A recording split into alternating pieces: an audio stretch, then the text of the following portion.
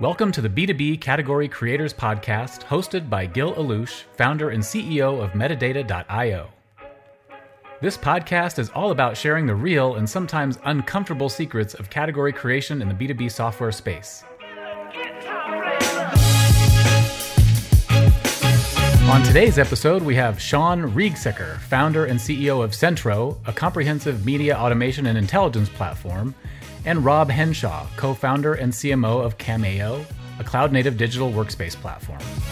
All right, this conversation is going to go only downhill from here. So let me just make sure to officially start this podcast before we miss on any gems.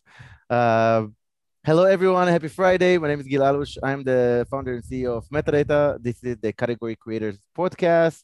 I'm very excited to have Rob Henshaw and Sean Riegsecker. Did I say it right? Well done. That was impressive. Yeah. Awesome. Maybe we'll start with you, Rob, and maybe you can tell us briefly about yourself and your company. Yeah, sounds good. Good to be here. Thanks for having me. I'm Rob Henshaw. I'm the co-founder and CMO here at Cameo. Cameo is a virtual application delivery platform. So what we do is we just make it really easy, simple, and secure for people to access all of their business critical applications, regardless of what device they happen to have in their hands.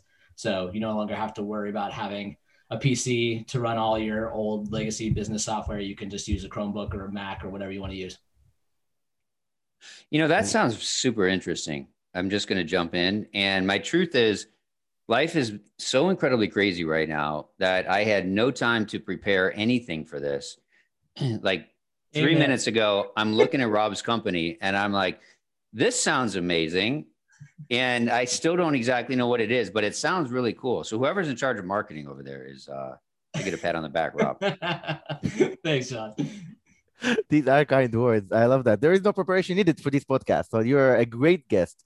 Sean, tell us about yourself and your company. And Rob, that was super brief. You're like the perfect guest. Thank you. Yeah. So Gil, I just want to let everyone know I'm drinking White Claw on a Friday afternoon. I'm here in Chicago. It's a gorgeous day. I couldn't be more excited. So I'm Sean Riegsecker. I'm the founder CEO of a company called Centro, and we build enterprise level automation, intelligence, and activation software for the media and advertising industry. Oh, and very cool. That was my condensing 19 years of my life into 15 seconds. You did a great job. You've been running this company for 19 years? Yeah, I haven't been fired. Shocking. I mean, it's a shocker to me. It's a long time, man. Good for you. Yeah. Almost 20 years. And you know what? It is. I got to tell you, as you guys know, right?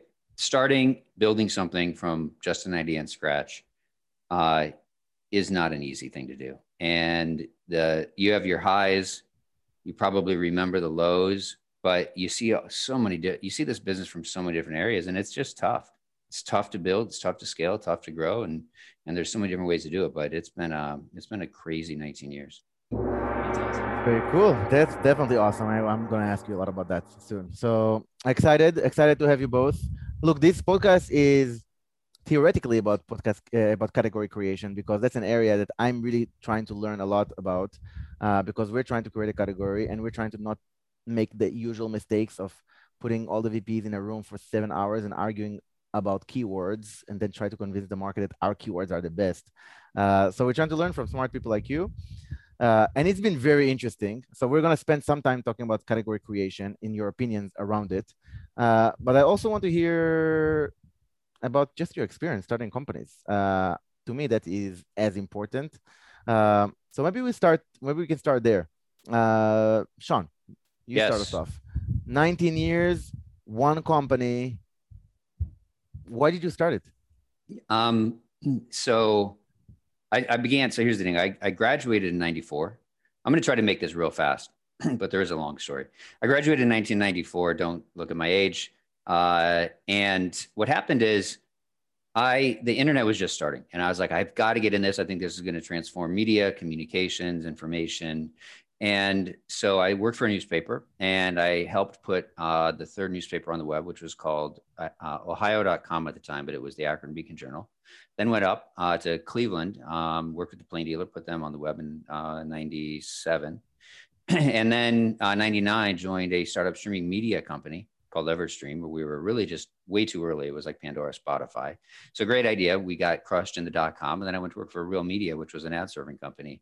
And I bring it up because it was through those experiences that I just kept looking at this industry and going, it's a really complex and difficult industry. And I looked at the future and I go, it's not going to get less complex. It's going to get more complex. And I, and through my experience, I'm like, guys, it's just way too inefficient. I mean, this is not productive. It's way too inefficient. And I go, somebody's got to actually build a front to end comprehensive automation platform that brings buyers and sellers together, and manages everything for them: documentation, communication, contracts, everything.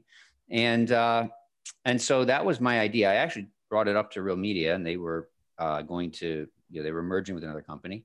And so in October 2001, a month after 9/11, is when I left to build this vision. And if you would have told me that I would still be doing it 19 years later, I would have told you you're crazy. But with the invention of real-time bidding and programmatic and social, it's gotten so much even more complicated than it could have ever imagined. And so we're in a great spot, but it is definitely tough right now relative to category because we don't fit in a category that exists yet.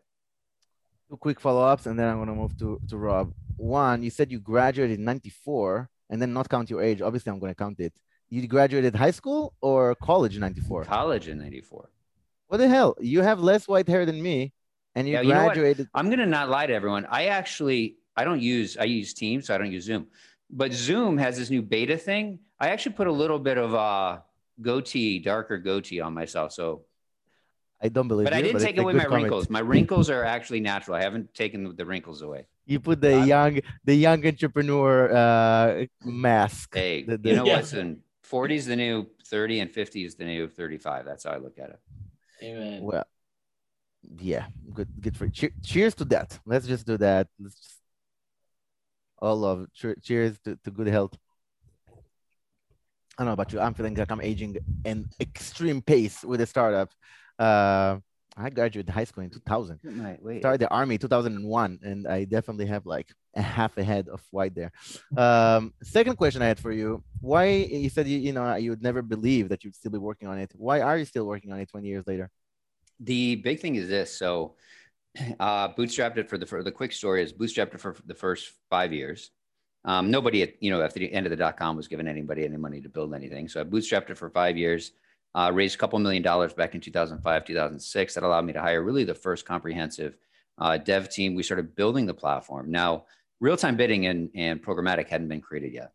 And frankly, social hadn't really taken a very strong hold. It was really just search and, ad networks and buying direct. And so we had really built this amazing platform, but the whole goal was actually to externalize the platform and sell it. But I looked at a way as an entrepreneur to say, I don't want to give up all of my company raising 50 million or 100 million, or most of my competitors have raised 250, 300 million to build it.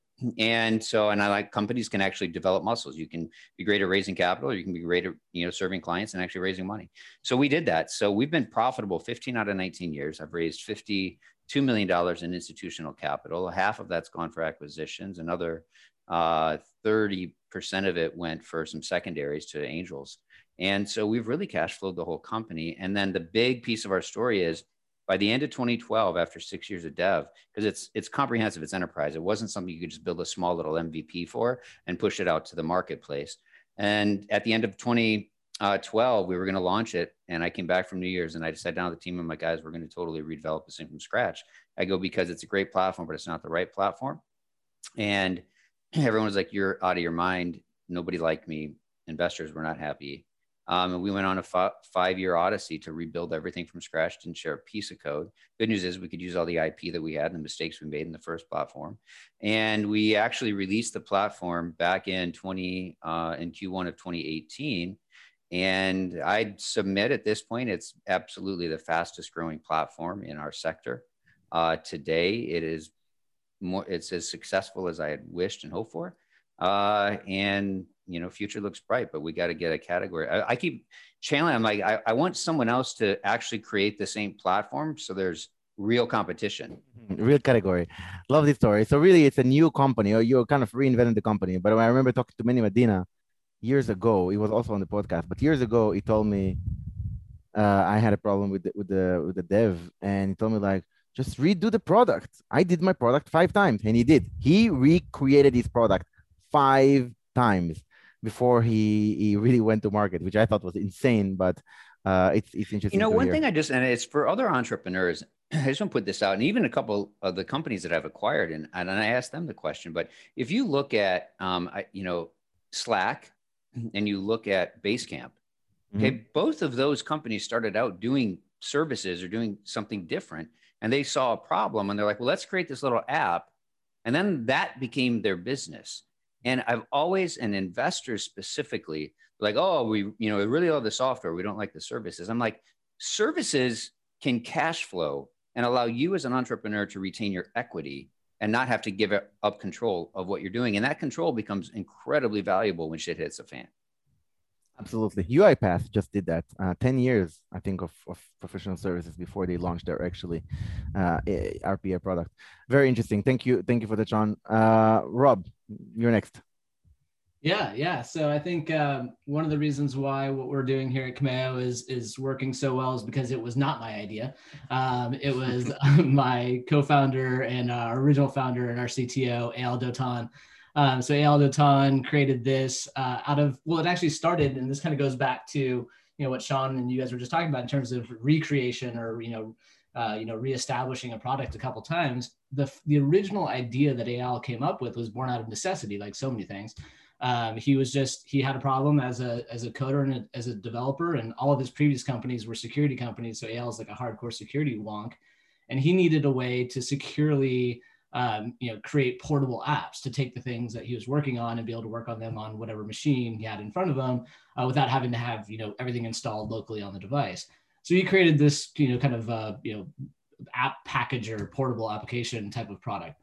And then my other co-founder, Andrew Miller, who I've worked with for 16 plus years, a good friend of mine, he met Eyal and was like, oh, this is a cool little thing that you've developed. And he was giving it away for free. He had like 5 million downloads, like no marketing behind it. People were just using the hell out of it because it was a great product. And Andrew said, well, this is a problem that a lot of people have, but it's actually, the problem is a lot bigger and the solution could be a lot bigger. We could actually take this and create a virtual application delivery platform where everybody can access all their applications. None of those applications have to be, installed locally on your device. If you're an IT person, you can just give people access to all the things that they need, and you don't have to worry about managing those applications locally. So that was the genesis of it. And back in 2017, Eyal started working on the commercial version, the enterprise version that we have today. I joined in 2018 as the third co-founder. And that's when we started, kind of taking this to market and helping to, highlight the fact that, look, there's all these, today as an IT person, you've got so much on your plate, so many different problems. Applications and keeping people productive should not be something that you're dealing with. And we also had an idea 3 years ago that the world is moving increasingly to a remote structure. People need to be able to work while they're on the road. They need, we weren't even thinking about pandemic times, obviously, but just the ability for people to be a little bit more flexible to whether that's working from home or just being road warriors or traveling a lot. They need to have the same access to all the stuff that they have at the office, all the things that they need to be productive. And how do you do that? How do you make sure that they can be secure no matter what network they're on, what device they have, all those types of things. So we decided to make this big push for virtual applications being different than virtual desktops, which was what everybody thinks of when, or used to think of when you had to enable people who were out of the office. You said, oh, well, let's just give them a virtual desktop and send them on their way. And anybody who's actually ever used a virtual desktop knows that that's not the way that you actually want to run your business. We talked about this. Yeah.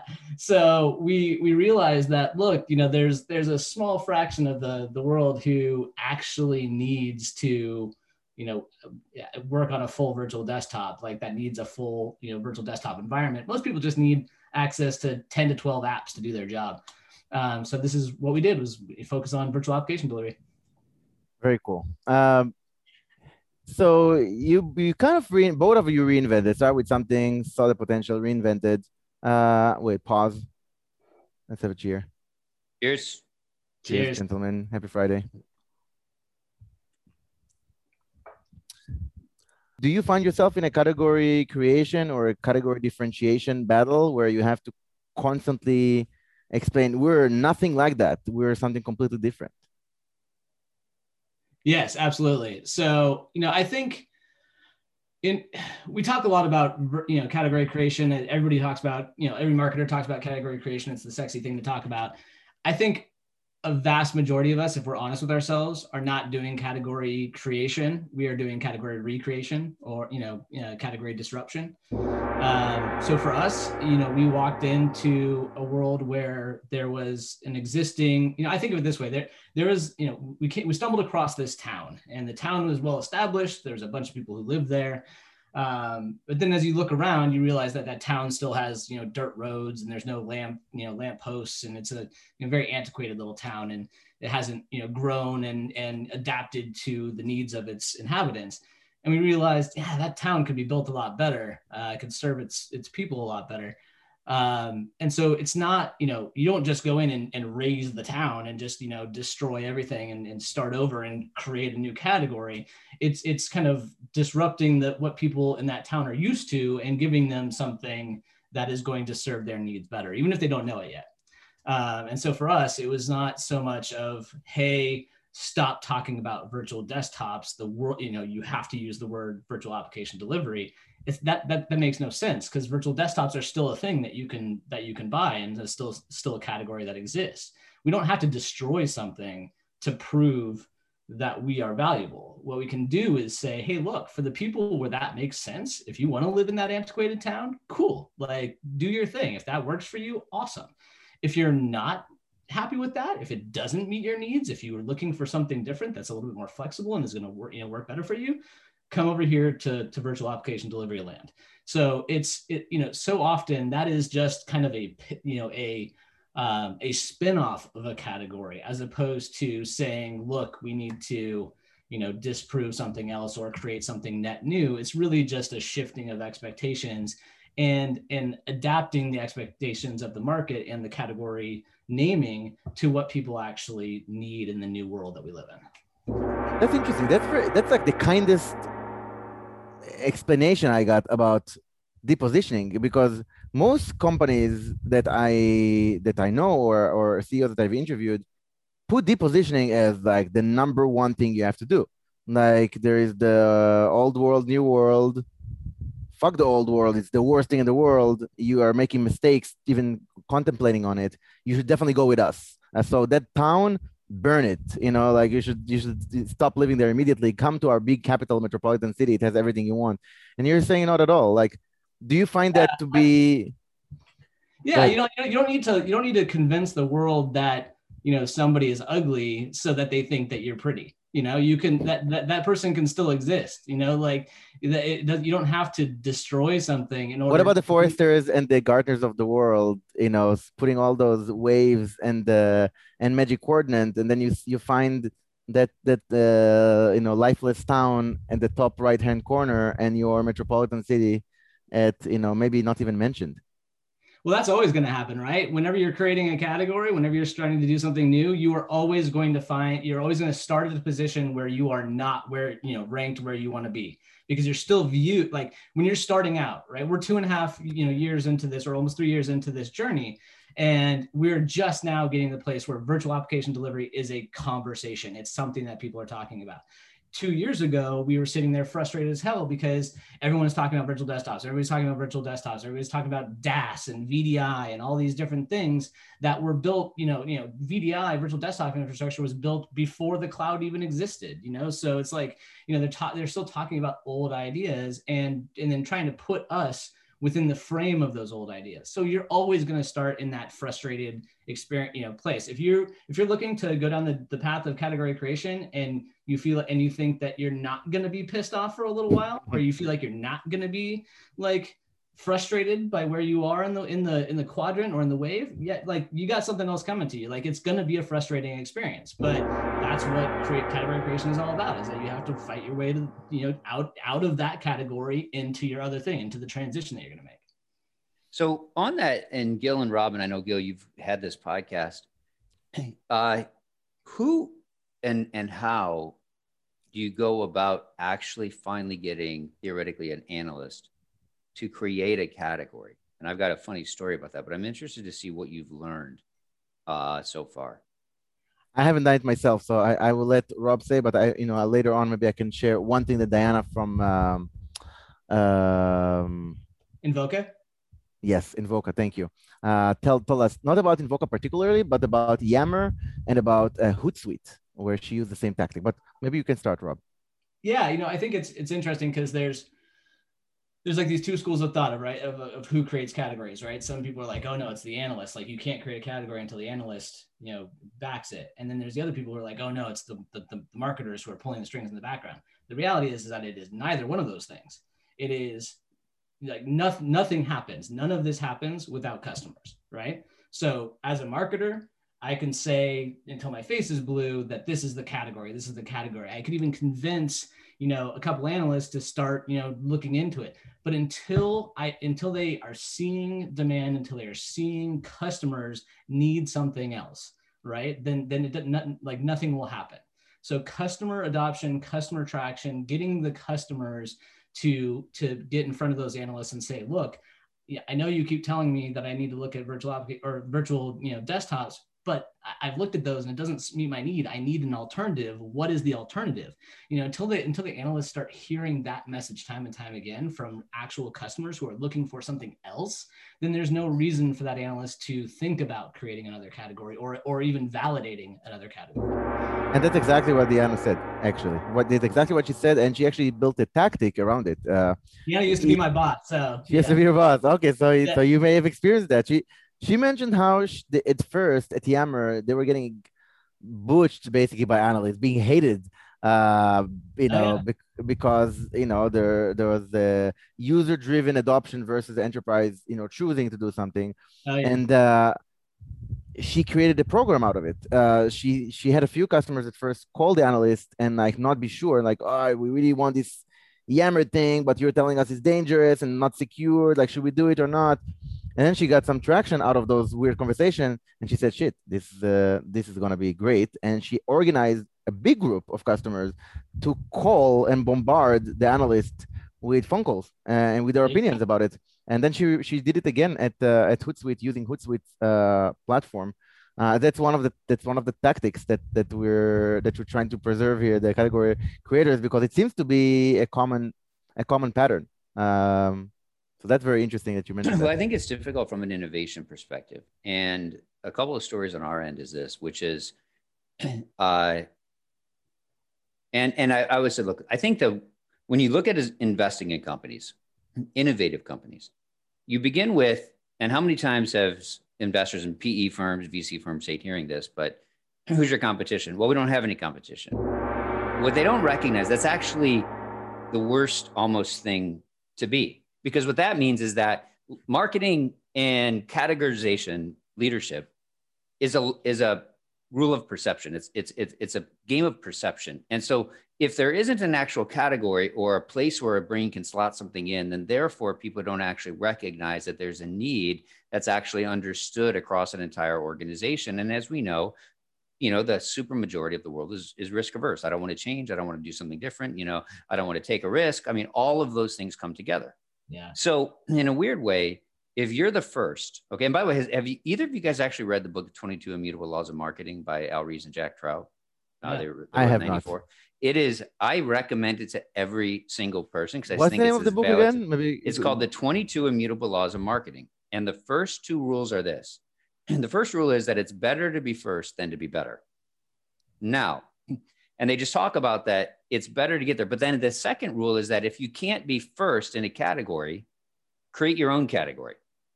Okay. And then there's a lot more to it. But because they really speak all about category creation. It's kind of what the whole book is based upon. And the goal is to get the position in a customer's mind relative to the product, the service, or the need, or something along those lines. So it's really cool. And so in a weird way, if we're going to create something that actually doesn't exist, then you get into this place where you're like, okay, I want competition. The more people, right, who can talk about what Rob's doing, the better Rob's company is going to be, especially because Rob also happened to be first. But I go from there. And so if you took, for our software, right, if you took our platform, if you took an ERP system that was purposely built for the media and advertising industry, and you took a DSP and you took a BI system and you took a communication and messaging platform like a Slack, and if you seamlessly built them in a sophisticated backend architecture for an industry, that's what Basis is, which is our software. Now, here's the problem. No one else has that today. So if you go to G2, okay, Godard, good friend. But if you go to G2, we are number one in the DSP category, which is awesome. But at the same time, and I'll give you this is truth from one of the two largest research firms out there. 2 years ago, they were going to do away with a certain wave report, and they came out and they said, we're going to do what they called a media management system report on systems that actually string together more things. Okay, they do more than just one specific point solution. And they sent out a whole RFI to the industry, and it came back. And then the next thing you know, we get an RFI for, well, we're going to do this thing called an omnichannel video, an omnichannel video report. And I go, what happened to the media management system report? And the individual leading it said to me, I can't put out a quadrant with one company in it. And I'm like, yeah, you can. I'm like, because it's true, right? So in this weird way, I'm as much poking the bears, where's SAP? Where's Oracle? Where's Salesforce? Where's Google? Where's, these other folks? Why aren't they getting into this space? Because every single industry will be absolutely transformed and turned upside down through automation and autonomous software. And if that's true, why aren't we focusing on that? Why do we keep focusing on, in our industry, programmatic advertising, which candidly is the opposite of automation? Programmatic is actually increased cost. It's actually it's decreased productivity. It's decreased efficiency. It's increased complexity. You don't save money. It's the opposite benefit of what an automation platform does. So don't confuse. I give a presentation like programmatic is not automation. Don't confuse the two. They're totally opposite things. Did you win? What was the end of that conversation with the analyst? One of the top two. We showed up in the omnichannel video, but we're not in the top right because it's just weird. We do all those things, but it's like you're missing the big picture. But because there's no competition right now that has everything we do, I can't. It sucks because I could be maybe third, fourth, fifth, or a challenger but I'm competing against point solution quadrants versus comprehensive enterprise level, quadrants. Yeah, when you don't define your category, when someone else defines the RFI attributes, then it's a trouble. Sean, from your perspective, would you, if you had a choice to pay Godard $100K or Gartner $100K to help you define your category or even attract more enterprise customers, which one would you go with? Well, I would like to say I'd pay Godard $100,000, but I'd be lying. Even though I do, and Godard and I were in YPO together. So I've had a long relationship with him. I think the sad point, my thing is you almost have to pay Gartner. Although this whole pure Gartner quadrant thing that they've done to compete with G2, I think is fascinating that they're going to try to create this similar product, but you have to go with what does your target market look at and who do they trust? And what I have always disliked is, and I'll use the demand side platform, the DSP category, because that's part of our business, which is by the way, demand side platforms it's generic technology. Okay. There's no difference. And what I mean by that is, yeah, it's hard to build and it's very difficult. And there's a big moat around it. And if you haven't done it, you're probably not going to get it done. However, the difference between the people who are demand side platforms, it's on the margins. The last Forrester wave that came out said we could almost find no distinguishable differences between any of the DSPs, which is why they stopped doing it. Okay. I had a point to that conversation, but I don't remember what it was. Good timing. Thank you. Cheers. I'll make sure to tell Godard to send you a quote. Oh, but my thing is, look, it's right now the marketers or your target customers are looking at that. It's completely right. Part of it. I understand. You're saying my target customers are looking at the Gartner and the Forrester, so I gotta pay them. Yeah. we almost chose our target market to start with, the beachhead, to be the ones who are going to G2 because it's so much easier to be ranked. If you think, if you are ranked highly by customers, and it's just easier. I find G2 to be almost like a Robin Hood for SaaS. Well, Rob, my thing is that they just changed the goalpost. That was the point. how It's so? like, since Like there's no actual the feature Gartner. differences. Yeah. Yeah, this was actually the time. This was Forrester for years. It's like, Forrester. and literally their goalpost that changed was QPS, which is, queries per second. That was it. I mean, that literally was, okay, well, you got to have this much. Well, and we kept going, guys, like, look at feature to feature and what we have. But you just can't, every year it's like, well, we can't find out, so we'll just change the goalpost. And, Google's going to obviously be number one. But that's the thing, like you're talking to an analyst with an opinion and ego and maybe all kinds of different goals that they're optimizing towards. And I'm like, shit, I don't know. I have no idea how to play this game. And it's much easier to play it with the customers. Like customers say, I don't give a shit about QPS. This is what they care about. And so they'll rank you differently based on what actual customers But Gil, care about. I specifically said this, and Rob, you'll understand. I go, you do realize that means nothing. I could literally add 400 more servers and process more QPS. I don't need it, but I could do it. It's just a cost. I mean, it's not a way to look at anything. It's not a differentiating. It's a vanity factor. metric. Yeah. It's just, that's the point. It's like, it has nothing to do with the users. Yeah. Rob, what do you feel about this? The whole analyst versus more democratized new version of categories. I don't know. I don't think that. I mean, especially somebody who's been focused on early stage startups, where I can't pay Gartner $100,000, right? It's just it's not an option. Even if I wanted to do that, it's simply not an option. And it's not I truly do not believe that it's necessary. And here's the reason: is that I could pay Gartner $100,000, and I don't want to pick on Gartner. It could be any of them.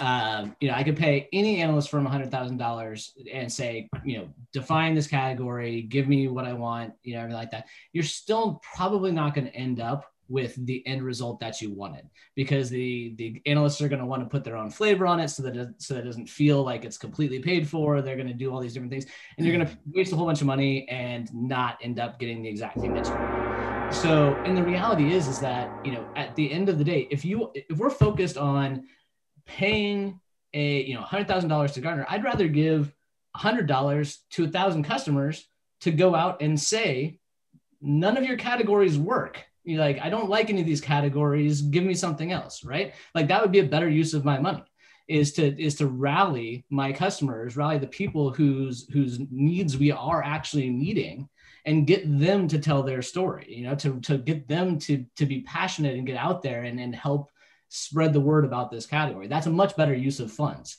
and so at the end of the day, I do not take any stock in the fact that you have to go out and pay huge dollar amounts to an analyst firm. I think that even the reality is that you have to be somewhat comfortable with the fact that if you go this route of saying, I'm not going to pay for any of these analyst firms to create a category for me, you have to realize that that means you're going to have a couple of years of going it alone and having to prove and having to gut it out.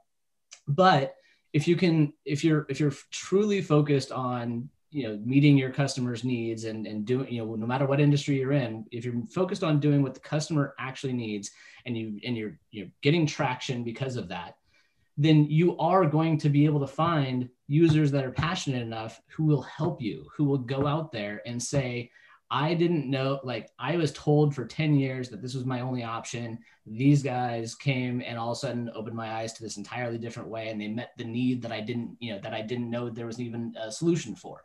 You're going to find those passionate users if you focus on the customer, if you just do what the customer needs. And then eventually you'll get to a place where the analyst can't ignore and can't say, okay, there's only one way to do this. We need to look at either an entirely new category or at least a subset of a category or some type of a spinoff. That eventually you'll get to a place where the analyst can't ignore it. So I think two things on this, and I think and I want to actually be fair to the analyst firms. Okay, first of all, and by the way, if I could pay $100,000 to get a category created that I'm the only winner, I will do that. So if you guys are aware that that is true, I would have to do it. I want to be fair in the sense that I don't look at the analyst firms as pay to play. I don't think because I spend money with them, I'm necessarily going to get higher ratings. I mean, I mean that I fundamentally don't believe that. And I think there is a level of integrity that they have. Now, if your people are paying a lot of money, but I think here's the big difference. We have to understand that the people who are buying the research, okay, tend to be Fortune 500 or Fortune 1000 customers. Absolutely. Yeah. And most startups are not serving the Fortune 500 customers and Fortune 1000 companies. So because of that, and there, by the way, that's where I think G2 comes in a really amazing, they served a need. They found a white space in there. Because it also goes to who they interview.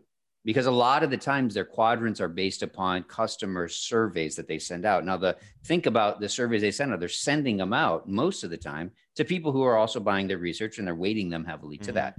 So you just got to be smart about at what stage in your life cycle do you actually choose to create that level of a relationship. Could not agree more. Yeah. I mean, in the early days, you are focused on serving the customer, and a lot of times the customer is not the person who is buying that research to begin with. So if you're focused in your very early days of a startup on, dumping a bunch of money into, category creation with an analyst, like those, a lot of your target customers are probably not ever going to download that report. Could not agree more, John. Like, No, completely. Now there is the value, depending upon who you're going to, it's really impressive if you can get a, but if you go to every single quadrant put out by the historically well-known analyst firms, they tend to favor the businesses who serve Fortune 500 companies. Regardless of how good software is, that's who gets the top right.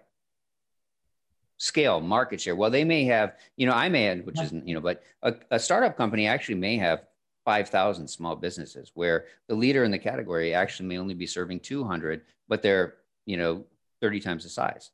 Okay. Right. And there's a little bit of weighting that goes to market share versus quality and versus features. So you're almost differentiating. It's fascinating because I almost heard both of you say it first, the same thing, and then go a little bit sideways. G2 does serve the mid-market and startups. Totally true. Yeah. Less of the enterprises. It's my personal opinion that it's going to change, and the enterprises are going to start looking at G2 and Trust Radius as well, because the centralized versus crowdsourced approach is different. But that's just something to say about G2, nothing else. But you both agree on the fact that if your ideal customer profile is the enterprise, then Gartner or Forrester or IDC, this is the way to go, because that's where the buyers go.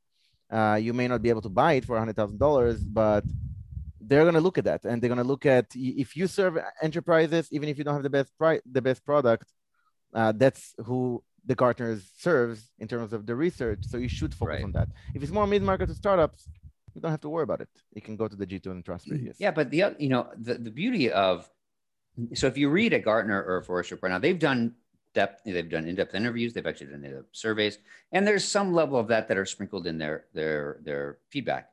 But you want raw truth, right? Go to G2 or go to the users. It's amazing to see what people say about our product. I mean, it's just, and nobody pays them. Nothing's happening. It's just people would choose to put up a video of our product, which is always shocking to me that someone would do that. And it's the same thing with even companies and culture. It's like Glassdoor. Like, you read the Glassdoor, you read all of them, if you read the first 2 pages, and you got a pretty damn good idea of what's going on inside that company. Good. Totally. And you put your weighting, there's always going to be people bitching and moaning, but at the same time, there's enough golden nuggets in there that you'll learn. And I think it's the same thing with user reviews of software. Totally agree. That's great. This is a very interesting discussion. I could continue this forever. I want to switch gears. Let's do another round of cheers. Cheers. I'm finishing my first drink now. Let's take 15 seconds for you to go and grab another drink. Hope my mother doesn't watch this. She's not a big fan of my alcohol consumption. Just alcohol. Could be a lot worse. let's change gears completely. Tell me about Rob. You start us off. Tell me about a personal, either a personal truth that you feel is very unknown, like an absolute truth that is not on SaaStr or TechCrunch interviews, or alternatively on a well-known misconception bullshit that is heavily marketed in the stories about founders and startups, but is completely trash. It's not the reality at all. That's a good one. I'll go with kind of a blend of the two. I think a personal truth, and it kind of goes into debunking, popular belief, which is that I think for me, it's the fact that as a CMO, one of the things that we have to be more than anything is humble. If you believe that, don't get me wrong, to be a CMO at a startup and to convince people and get people excited, you have to be bold. You can be bold and still be humble.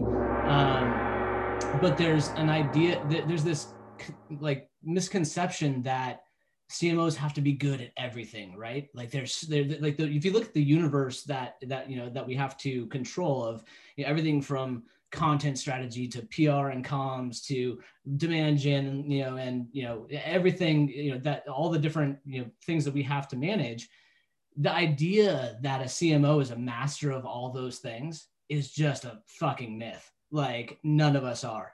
And you have to have the humility as a CMO. I think at least, to potentially be a good CMO, you have to have the humility to say where your gaps are.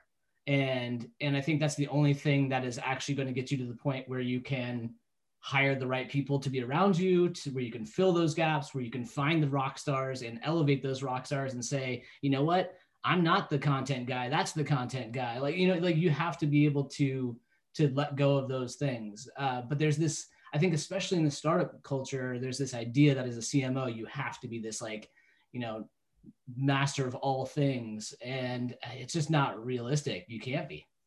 So focus on your master trade, your core competency, hire for the rest, and be humble about your true skills. What about you, Sean? 19, 20 years of a company. Yeah, here's something that I don't know if I've ever publicized. And it has just to do a little bit with the mindset, and I kid you not, this happened last evening. It probably happens almost every evening. Whether, I've studied toxic shame, Brene Brown does a lot of work on it. And I think that I suffer from that, but whatever, I suffer from psychologically. I don't know what that means. Toxic shame, by the way, you have to elaborate. Toxic shame has, it's too long to get into, and you'd ask me to take a drink, but people can just research, just Google toxic shame. Toxic shame. Okay. It's about 20%. They say the population has it, but the people that suffer from toxic shame have an intrinsic belief that they are not worthy of the love or praise or success or things like that. And so they're consistently beating themselves up, but it's this internal dialogue, and my internal dialogue comes out of my mouth at time. And it's usually in the evening as, I think when we sleep, we process what happened to our life. But in my evening, I'm just going around and literally I'm thinking in my head and all right, I'm going to just say what I like. I'm like, fuck myself. I'm like, oh, fuck me. Like all I'm doing is just going through my day and I am criticizing everything I said. I'll be criticizing myself in 2 hours going, oh, fuck me. Why did I say that? I'll probably say that about saying fuck me, but which is a little bit meta. How do you like that? I like it. A little meta. And so I think that, that's just something that it's just, but I also have loved this story. And I don't know if you guys ever saw it, but there was a CEO and he did this analogy. He's like, entrepreneurship is like a person riding a lion. He said, where everyone looks at, and they used the male pronoun, but like everybody, he's like, everybody looks at this guy on the lion and go, wow, look at that guy on a lion. He's so brave. That's amazing. And the guy on the lion is sitting there going, how the hell did I get on a lion? And what do I got to do to not get eaten by this damn thing? And I don't think entrepreneurship could be summed up better than that, where everyone looks at you and go, wow, that just must be so cool. And you're sitting every day with massive amounts of fear and stress. I mean, just I mean, I think that's just the truth. You ask Gil what I think the truth is. I love that. That is an absolute truth, no question. Managing the psyche for an entrepreneur is tough. I love that analogy with the lion. That's it's a very interesting, Yeah, very I love interesting that analogy. too. Cool. I would love to hear a story. Sean, given what you just that truth you just landed on us, and thank you for that. I do think it's great to share those with people because I think everyone is experiencing those things anyway. Um, Maybe a hashtag fail moment that you beat yourself up and said, how did that happen? And you can go back, it's 19 years for that company. So you have, you can pull the one that you like or hate the most, the hashtag fail moment that you hate the most. I would say, the biggest mistakes, and I would say this is almost a universal truth. And it starts with this: 100% of the success of your company is dependent upon the quality of the people that you hire, period. And there is no business that is not a true statement about.